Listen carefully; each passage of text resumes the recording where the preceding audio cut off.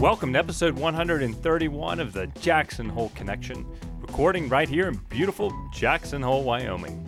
Support for this episode comes from Jackson Hole Real Estate Associates, the region's largest and most dynamic real estate company in the valley. For more information and to view current listings, visit jhrea.com.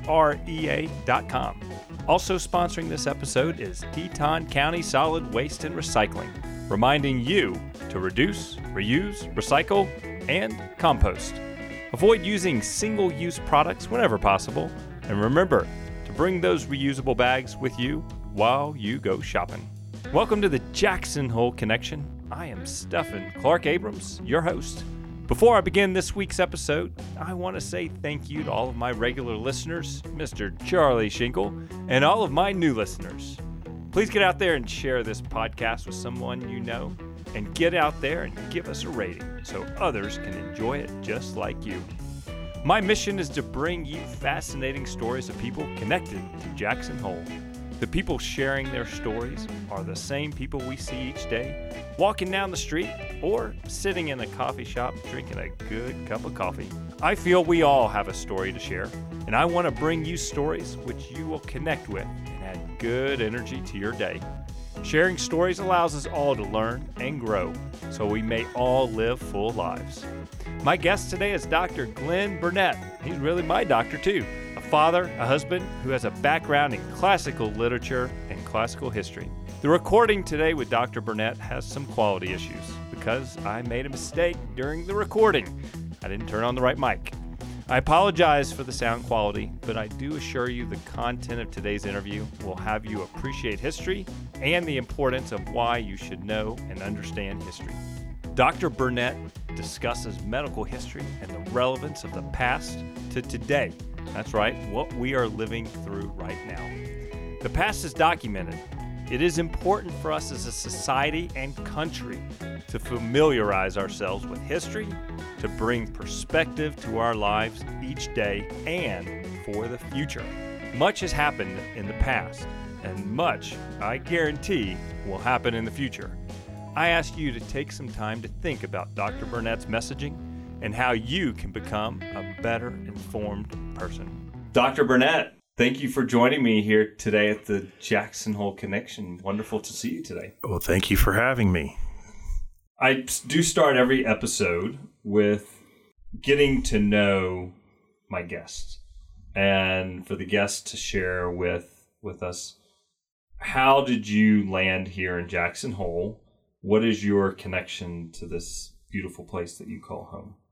So my grandparents, when I was a little kid, we went on big family trips and ended up here several times. So I kind of knew that from a long time ago that this would be an amazing place to live. I grew up in Oklahoma.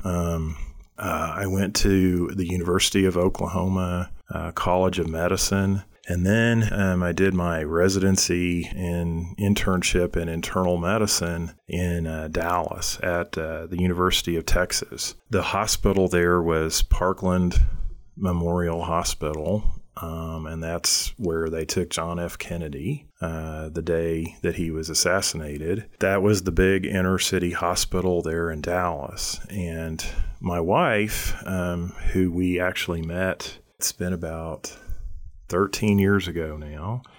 My wife and I met doing, believe it or not, Argentine tango.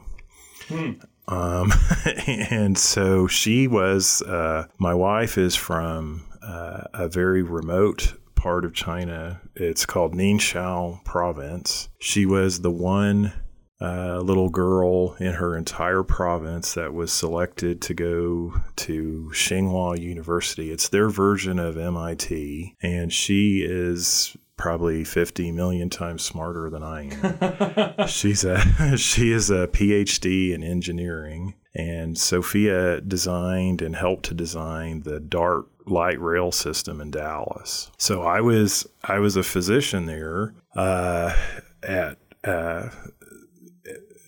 Presbyterian Hospital in Dallas, and she was doing that with the DART rail system. And we had twin boys, and that was in April of 2015. And Sophia and I kind of looked at each other one day, and we just do not want to raise our kids here. I think this is true of any big city in America. The kids don't play outside. They're doing video games and whatever, and that's just not the life I wanted for my kids. And Sophia, her home province is basically the Montana, Wyoming of China. Oh, beautiful. And so she was the one who really wanted to go to the mountains.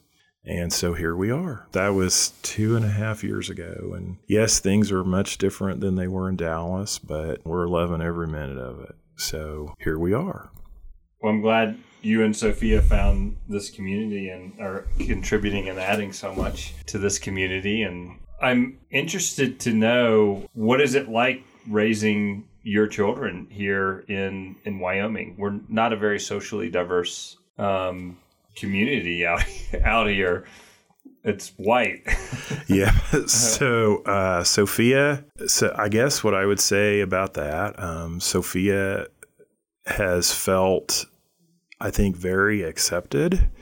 There have been a few, let me put it this way, everything was completely wonderful until this year. We've had a couple of incidents where people have come up to her and been, I would say, rude or hateful, but that's happened 2 or 3 times, and all kind of, you could tell the person was a jerk and not the normal situation we have here in Jackson. We have felt, I don't think the kids feel any pressure at all. I haven't noticed anything at all whatsoever. And Sophia and I mean, there have been several times where we've taken to the dance floor, and everyone seemed to just love it. So, it was at the Ward Hotel.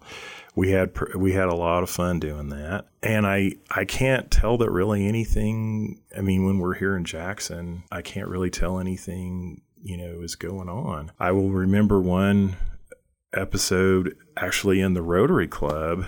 I got up we have a little time at the beginning when we do kind of a positive thought thing. And I told her story, and she was there. And I don't know that my wife has ever gotten a standing ovation. I don't know if you remember that or not, but I don't think I was there that day, unfortunately. Yeah. I wish I would have heard the introduction. Yeah. So and that made her feel very welcome and very comfortable. Beautiful. Well, it makes me very warm inside to hear that your family has been accepted into this community. And it's so unfortunate that even during times like this, when we should have people working together with each other and bringing people together instead of pushing away, that your wife has had to experience those types of interactions. Well, she's tough. It just went right over her head. So, it does kind of bother her, but, she gets over it. Mm-hmm. And so apparently you guys are still dancing. When we have the time. Well, now with twins. Yeah. So they're 5 years old, and everything in life is kind of distorted. Mm-hmm. The whole year, this last year with COVID, we haven't really been able to dance at all. So, and we have a lot of friends back home in Dallas that are in the dancing community, and that has really been one of the industries or one of the jobs or things that have been really, really impacted. It's really sad. There are a lot of industries out there which have been impacted, and it is sad. It is sad. I look forward to the day that those industries can come back and thrive. I do too. Yeah. Absolutely. And so today you have brought a few books along with you and some important information inside of a manila folder as well. And you even took the time to put some bookmarks in these in books the books as well. Uh-huh. So please share with us, what is it that you have brought with you today? Well, so part of my background, I actually have a master's degree in classical literature and classical history. And when I was on the faculty at the medical school, both at the University of Texas and the University of Oklahoma, I spent a lot of my time doing medical history and medical ethics, along with my specialty, which was internal medicine. I have been somewhat alarmed this last year by just absolute gross misinformation and not really being completely clear with what has happened to us as humanity before with regard to pandemics, and I can see the stress in people, and it bothers me that we've kind of gone for the fear factor and haven't really been completely crystal clear with, yes, we've been here before as humanity, and it's important to know those things, so we can face this better without being all panicked and upset. This top book here, this little blue book, it is called The Sanford Guide to Antimicrobial Therapy. And that takes me back to the first year that I was an intern in Dallas. Dr. Sanford, probably one of the pioneers in infectious disease in our country in the 20th century. He was the guy that got sent out to all of the places in the world when things were blowing up. And when I was an intern 30 years ago, we were in the very worst parts of the last pandemic, which was AIDS. And so I kind of have this, I know what it's like to be a physician in the middle of a bad pandemic. The one day in particular with Dr. Sanford on the wards, we had just had 8 people die the night before. All of them were, that was a different pandemic than what we're dealing with now. All of them were 20 and 30-year-old people. And he could tell that we were all upset. And he put his finger up in the air and wagged it in our face. And you young guys will see the day that we'll have an airborne pandemic in this world. He goes, I won't be here, but you will be. And you're going to have to keep it together. You're going to have to keep control of your patients and their fear and panic. Their government will fail. Their medical leadership will fail, and their media will fail. It's going to be all up to you guys, and you can't. He was kind of chiding us for being so upset about all the stuff that was going on back then. And then in a later lecture, Dr. Sanford was talking about what he thought would happen one day, and he kept talking about it will be an airborne pandemic. I just hope to God it's not a coronavirus. Wow. So and that was 30 years ago. When you're an expert and you know what you're talking about, it is kind of amazing to go back in time and think, realize, learn from what he said all those years ago. And what he was talking about, I think this is as far as medical history, this is the big misunderstanding that's going on. I even heard this on TV by a, quote, medical expert, unquote, just about 2 weeks ago, that the humanity has never had to deal with a worldwide coronavirus pandemic, ever. And that is just not true.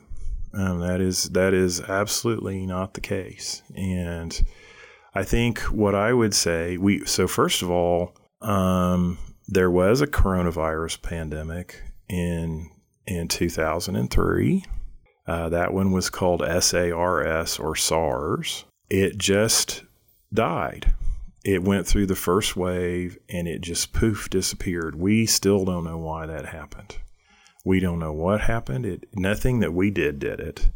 That's for sure. There was another coronavirus pandemic. I would call that more of an epidemic because it never got going. And that was in the Middle East. That was about 10 years after that first, that SARS. And that one was just far too lethal to get going. And that one was called MERS. Middle Eastern Respiratory Syndrome. It was too deadly to get going? It was too deadly to get going. It killed about 30% of the people that had it. And whenever it's that deadly, it never gets going. Interesting. This is why Ebola doesn't really ever get going. It kills too many people. Uh-huh. And you have to, that's the sweet spot is about a 1 to 3% mortality, which is what this one is right now. It's actually much less than that, but it's Zippity-doo-dah, lucky us. Yeah. Yeah. So, and it actually it was in the 1890s, and that's why I brought all these books, because here's the thing. That was always thought to be influenza. It was called the Great Russian Flu of 1890. The problem is, even when you read Dr. William Osler, he was the first guy that wrote a textbook in medicine. When you read his book, even he noticed that the symptoms weren't the same as influenza. There was a lot more neuro stuff, fatigue, headaches. There was a lot more cardiac stuff. It just didn't make sense. And that was unknown what it was until about 3 years ago. And I'm not going to go through all the details, but genetic sequencing and mutation analysis has revealed that one of the coronaviruses that we have floating around now that cause the common cold actually came about in 1887. And that was it. That was the organism that caused that pandemic. And the thing that's important to remember, the reason I'm bringing all this up, so we had the SARS from about 13 or 14 years ago that just died. It just had the first wave and it just poof, disappeared, never to come back again. The one in the 1890s came back 6 times in a worldwide wave, 6 times. And this went on for about 10 years. It destroyed the railroad system for the same reason we're seeing the airports and airplanes, the airline industry and cruise industry. The economic panic of 1893 was the second worst depression in the country's history. It was the first blow that led directly to the development of the Federal Reserve. So there was a lot of stuff going on. In fact, it killed the British, the monarchy. Queen Victoria's grandson, who was going to be the king, died from it. And it was very destabilizing. And it kept coming back. The reason I have all the literature here is something that's really important in medical history is actually authors, writers were the ones who described medical syndromes long before doctors did. And if you read through the stories with Sherlock Holmes, they're scattered with references to this flu and this pandemic. And he described the symptoms perfectly. In fact, Arthur Conan Doyle had the virus. He suffered from headaches and insomnia the rest of his life. So the point being, so we're here right now, as of February the 17th today, the case numbers all over the world are just going on a just complete downward slope everywhere. It appears to me that this is the end of the first wave of COVID-19. The news media is telling us it's the third or the fourth wave. That is not true. This is the end of the first wave. So what's going to happen? Are we going to do the disappear trick? It's possible, because that's what the last one did. Or is it going to be the come back and just keep right on going? Don't know. So that's the thing about that. There's an old expression in virology: the virus is just going to virus. They don't pay attention to us at all. Mm-hmm. They don't care if you're liberal, conservative, Democratic, they just don't care. And in the past, didn't matter what we did as humans, they just did what they were going to do. Viruses are generous to everybody. They are. They are, and that we'll see if the vaccine does anything. It's still too early to really know. So the history that which you just provided is fascinating and intriguing, and I agree with you that we as a society have to know our history, and it's important to know the history from different sources as well to ensure that we're all obtaining the correct history. And if we ever want to learn and grow, we have to remember what history teaches us before we know how we're going to move forward in life. Absolutely. That's from Sophia's culture. There is a Confucius saying that, this has all happened before and this will all happen again. And it's just important to realize what has happened before, so maybe we can prevent some of the tragedy that may come out of it. I would submit, one of the things I've seen as far as history in the last year, a lot of medical people get on TV and talk about the flu epidemic of 1918 as if that is what we should be looking at, comparing that to what's going on now. And the furthest thing from the truth. That was in the middle. That was truly a 4 horsemen of the apocalypse event.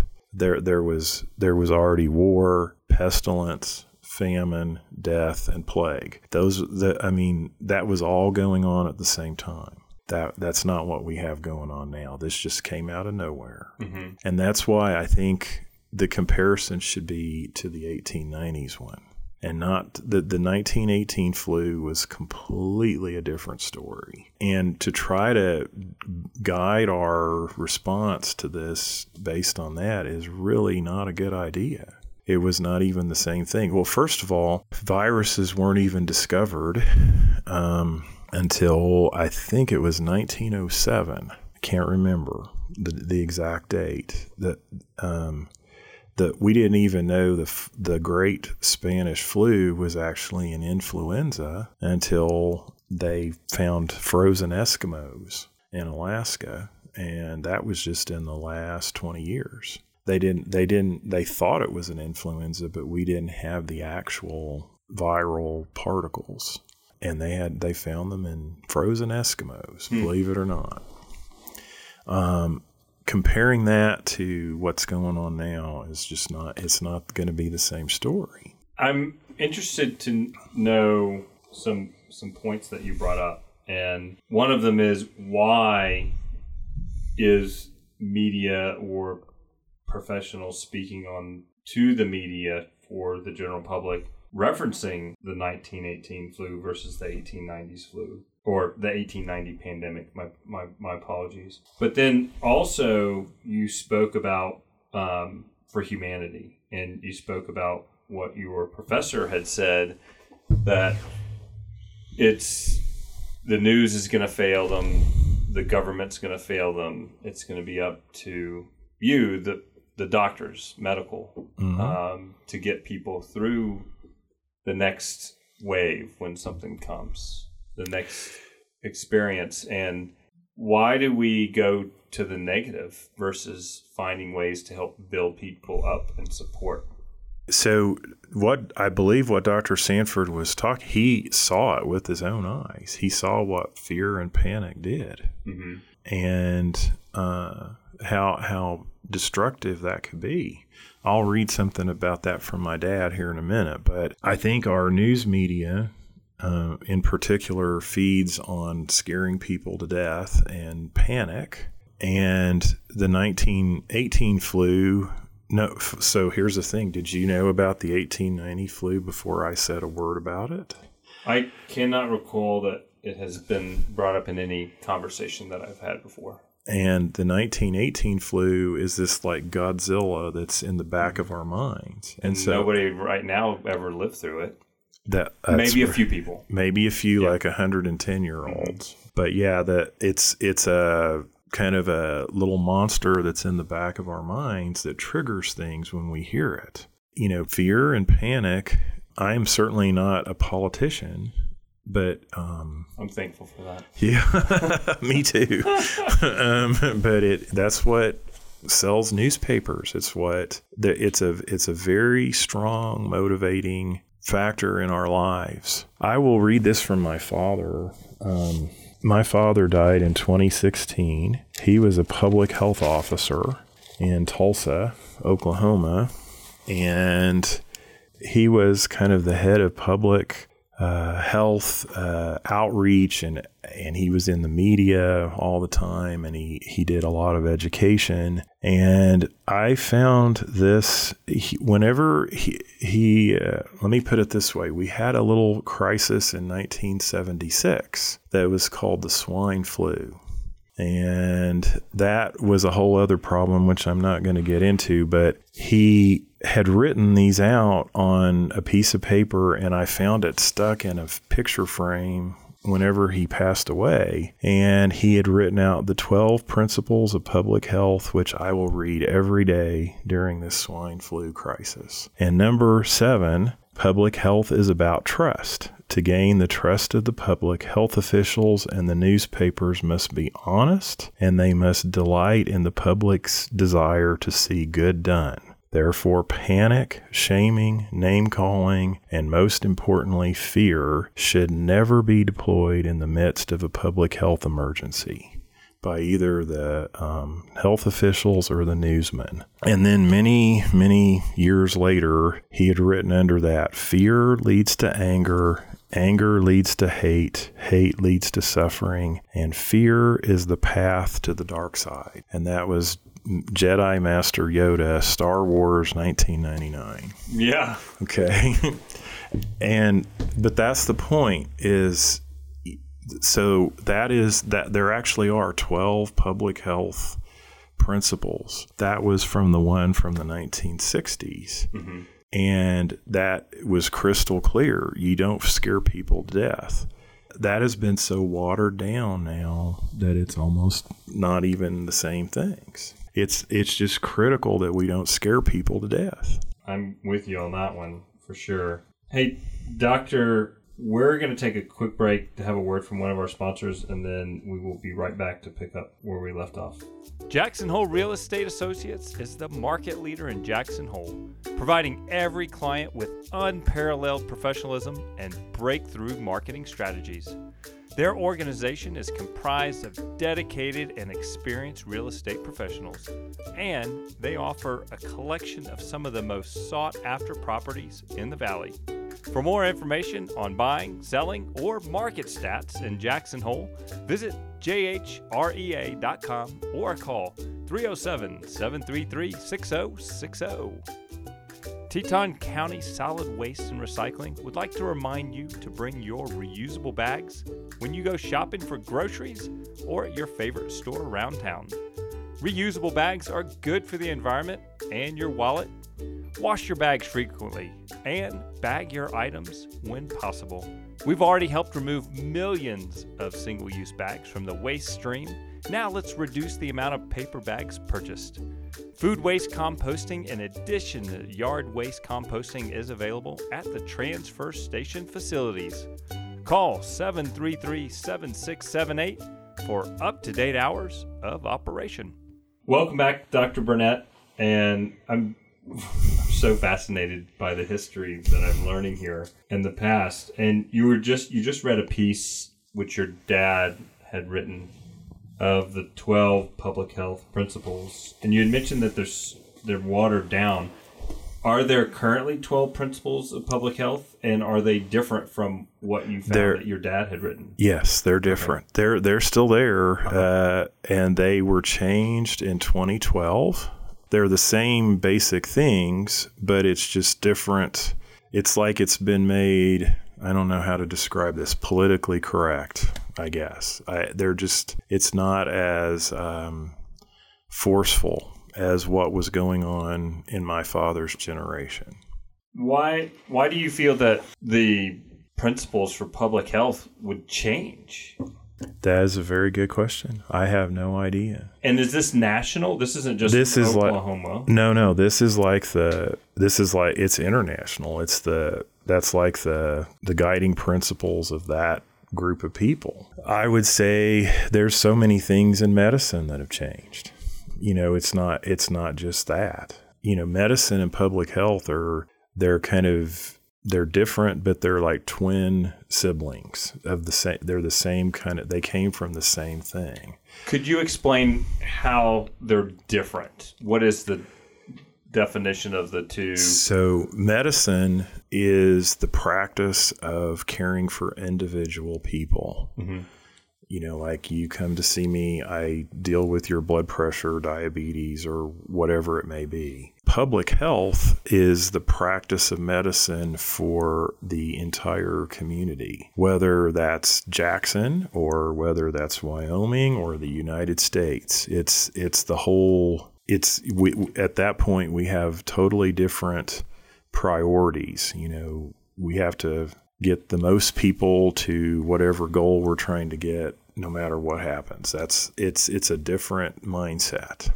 They came from the same place, but and that was kind of a 20th century change in the medical establishment, but they are completely different as far as their priorities, but they're supposed to cooperate with each other. Do you find that they are cooperating? I think here in Jackson, I've been extraordinarily impressed with how the medical community and the public health officials work together. In some places in the United States, that is just not happening. Or it's, they're kind of in their own little orbits. They just kind of do their own thing. Mm-hmm. There's been several I'm not going to go into political details, but there's been several examples in the COVID year where the public officials did completely different things than the doctors did, or the doctors were recommending, and things didn't work out so well. So if you feel that this is just the first wave of what's happening with COVID, what do you think the future looks like? And how do you feel we work our way out of this? So as I said before, we have two completely different examples of coronavirus epidemics and pandemics, one of which fizzled out and one of which didn't. We have no idea what's going to happen. Mm-hmm. Okay. But what I do think we need to be concentrating on are things that have been shown to really make people sick with this particular coronavirus. And while we have this time, if it is going to fizzle out and then come back later, we really need to be focusing on getting our people as ready as we can for whatever may happen. So that doesn't just include vaccines. That is also things like exercise. So let me put it this way: there was a study done about a month ago, I believe is when it was published, that described in detail what were the characteristics of the patients that did the worse with COVID virus. And we hear all the time on the news, age. Well, age was like number 6. Okay, obesity, diabetes that's out of control, and actually the third thing was vitamin D deficiency. Okay, out of control hypertension, coronary artery disease, and asthma. That was the big list of things. So what I'm trying to say is we need to be working on people getting themselves in the best shape that they possibly can. Work on their diabetes. Do you think this is a wake-up call to the world to be more aware of personal health instead of saying, well, just give me a pill for it, that I need to work for it? Sometimes I think the world is trying to give us a wake-up call, and we need to start paying attention. Absolutely. And I'm not trying to be insensitive, because it is devastating what people, families, communities have gone through during the past year. But is nature sending us a message? One could think that. I mean, I've had personal family members that have passed away from this, multiple times this year. And it is very difficult to take our emotions out of that. And, we've had very, very sick, ill people here in Jackson that I've been taking care of. But yes, I mean, I think we need to really start working on how we're interacting with this planet and how we're interacting with our own bodies. I really do. Here's the thing about maybe another way to look at perspective. That's another thing that we seem to have a lot of problems with here in our country is perspective. Mm-hmm. I think we're rapidly approaching now 500,000 deaths. I'm pretty sure that'll be in the next several weeks. Are you aware that the United Nations and the World Health Organization reported in 2020 that 2,600 people a day, across the world died from preventable diarrhea? We're not talking. That's a lot of people. Diarrhea. That's a lot of people. We're not talking about a coronavirus that we don't know how to fix. I'm talking about these are people that could have been helped. Mm-hmm. 2,600 a day. Okay, and that's been going on for as long as I've been a physician. And when I say diarrhea, there's multiple, cholera and there's all kinds of infectious disease that do that. Almost all of which can be fixed, but we just don't do that. What do you think the medical writers and the historical writers are looking to say for our future generations to read? I wish I knew. I think that's the thing about history is it is the past. Mm-hmm. We don't know what is going to happen in the present or the immediate future. And I do think when I look back in similar times in humanity's history as we're living through now, that actually it hasn't been historians that have written the best things about it. It's been people that do literature. And, a very similar time was famous first line of a book. It was the best of times. It was the worst of times.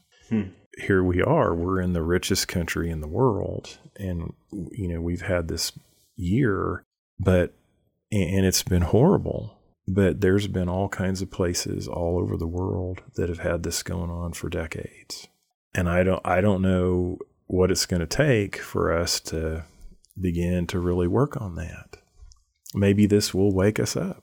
Well, I hope something happens, because I certainly miss the opportunity for hugs and handshakes and social interaction.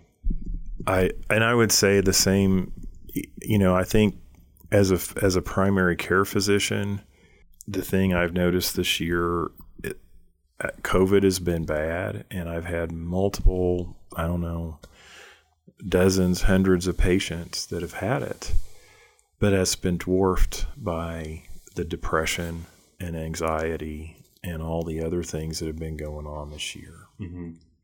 And I certainly hope we can get back to some semblance of normal, soon. I don't know how long people are going to be able to handle it. Yeah, people stay strong. Mm-hmm. Absolutely. Stay strong.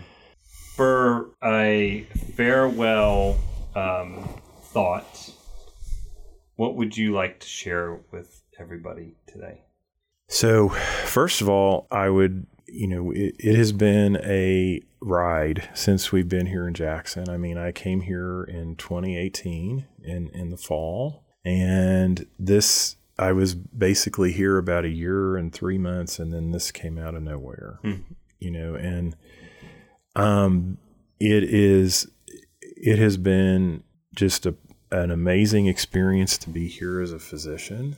I'm used to being in a big city with all kinds of specialists and everything that we, got used to right there. And I've had to learn a lot about myself, and because you end up doing a lot of things here by yourself that you would normally have a specialist involved all the time. And it's been a wonderful experience in that regard.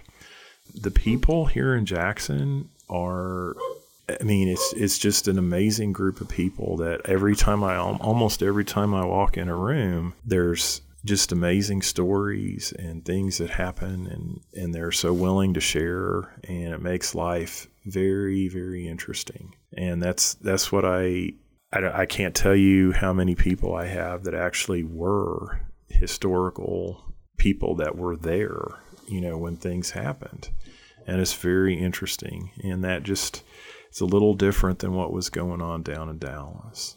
I do miss, Sophia and I, of course, there's restaurants and things that we miss, but we're having the time of our life up here. And I'm deeply grateful for the opportunity to be here. That it doesn't present itself often in life to anyone, and here we are. We're loving every minute of it. Well, thank you for sharing, and I am honored and thrilled that you and Sophia found our community, and I appreciate what you have been doing for our community during this tough time, and for the medical community, and for public health. And it's wonderful that we have somebody in this community who has such a desire and passion for medical history and ethics to be able to bring light to what society and culture has seen in the past, to ensure that we can make it through what we're experiencing at this moment in time. Absolutely. I would add one other thing. Please. Early on in this whole thing, I was involved in a group of about 20 or 30 physicians from all over the country. And we met every week on a Zoom or whatever. Sometimes it was the phone, but it ranged all the way from the largest academic environments in the big cities to places like Jackson. And I think the people in this community, what was shared during those calls and things were what the preparations that were being done in the hospital. This was back in March and April. And the people in this community need to be aware that I think I was proud to know and proud to talk about the fact that this hospital here was one of the most well-prepared places in America. That is something to be said. I mean, I'm not going to mention the names of these other places, but you would know them. Mm-hmm. Trust me. And they were not prepared. I mean, I think we saw that. And so the people in this community should be very proud of their hospital system. That's part of the reason why I'm here, is I could tell that when I was interviewing. And so I had to say that, because it was startling how different it was compared to some of the other places in this country. We're very fortunate to have the resources, medical care, and access to resources in this community. And it's very kind of you to bring that up. We have a lot of frontline people that have been putting themselves at risk, and we all have to appreciate them. Well, thank you, Dr. Burnett, for joining today. I've learned an immense amount of history, and I love history. I so love history, and thank you for sharing the medical side of history and how it connects to who we are and what life has brought to us in the past. And hopefully we can, I know I want to learn from that so I can make life better for my family. And thank you for letting me be here. I had a great time. You're welcome. All right. Have a great day. You too. To learn more about Dr. Burnett and medical history, visit the JacksonHoleConnection.com, episode number 131. Thank you, everybody, for listening. Thank you, everybody who keeps this podcast going each week. My wife, Laura, my boys, Lewis and William, my editor and marketing director, Michael Morey. I sure hope you've enjoyed this episode, and I really look forward to seeing you back here for the next episode of the Jackson Hole Connection.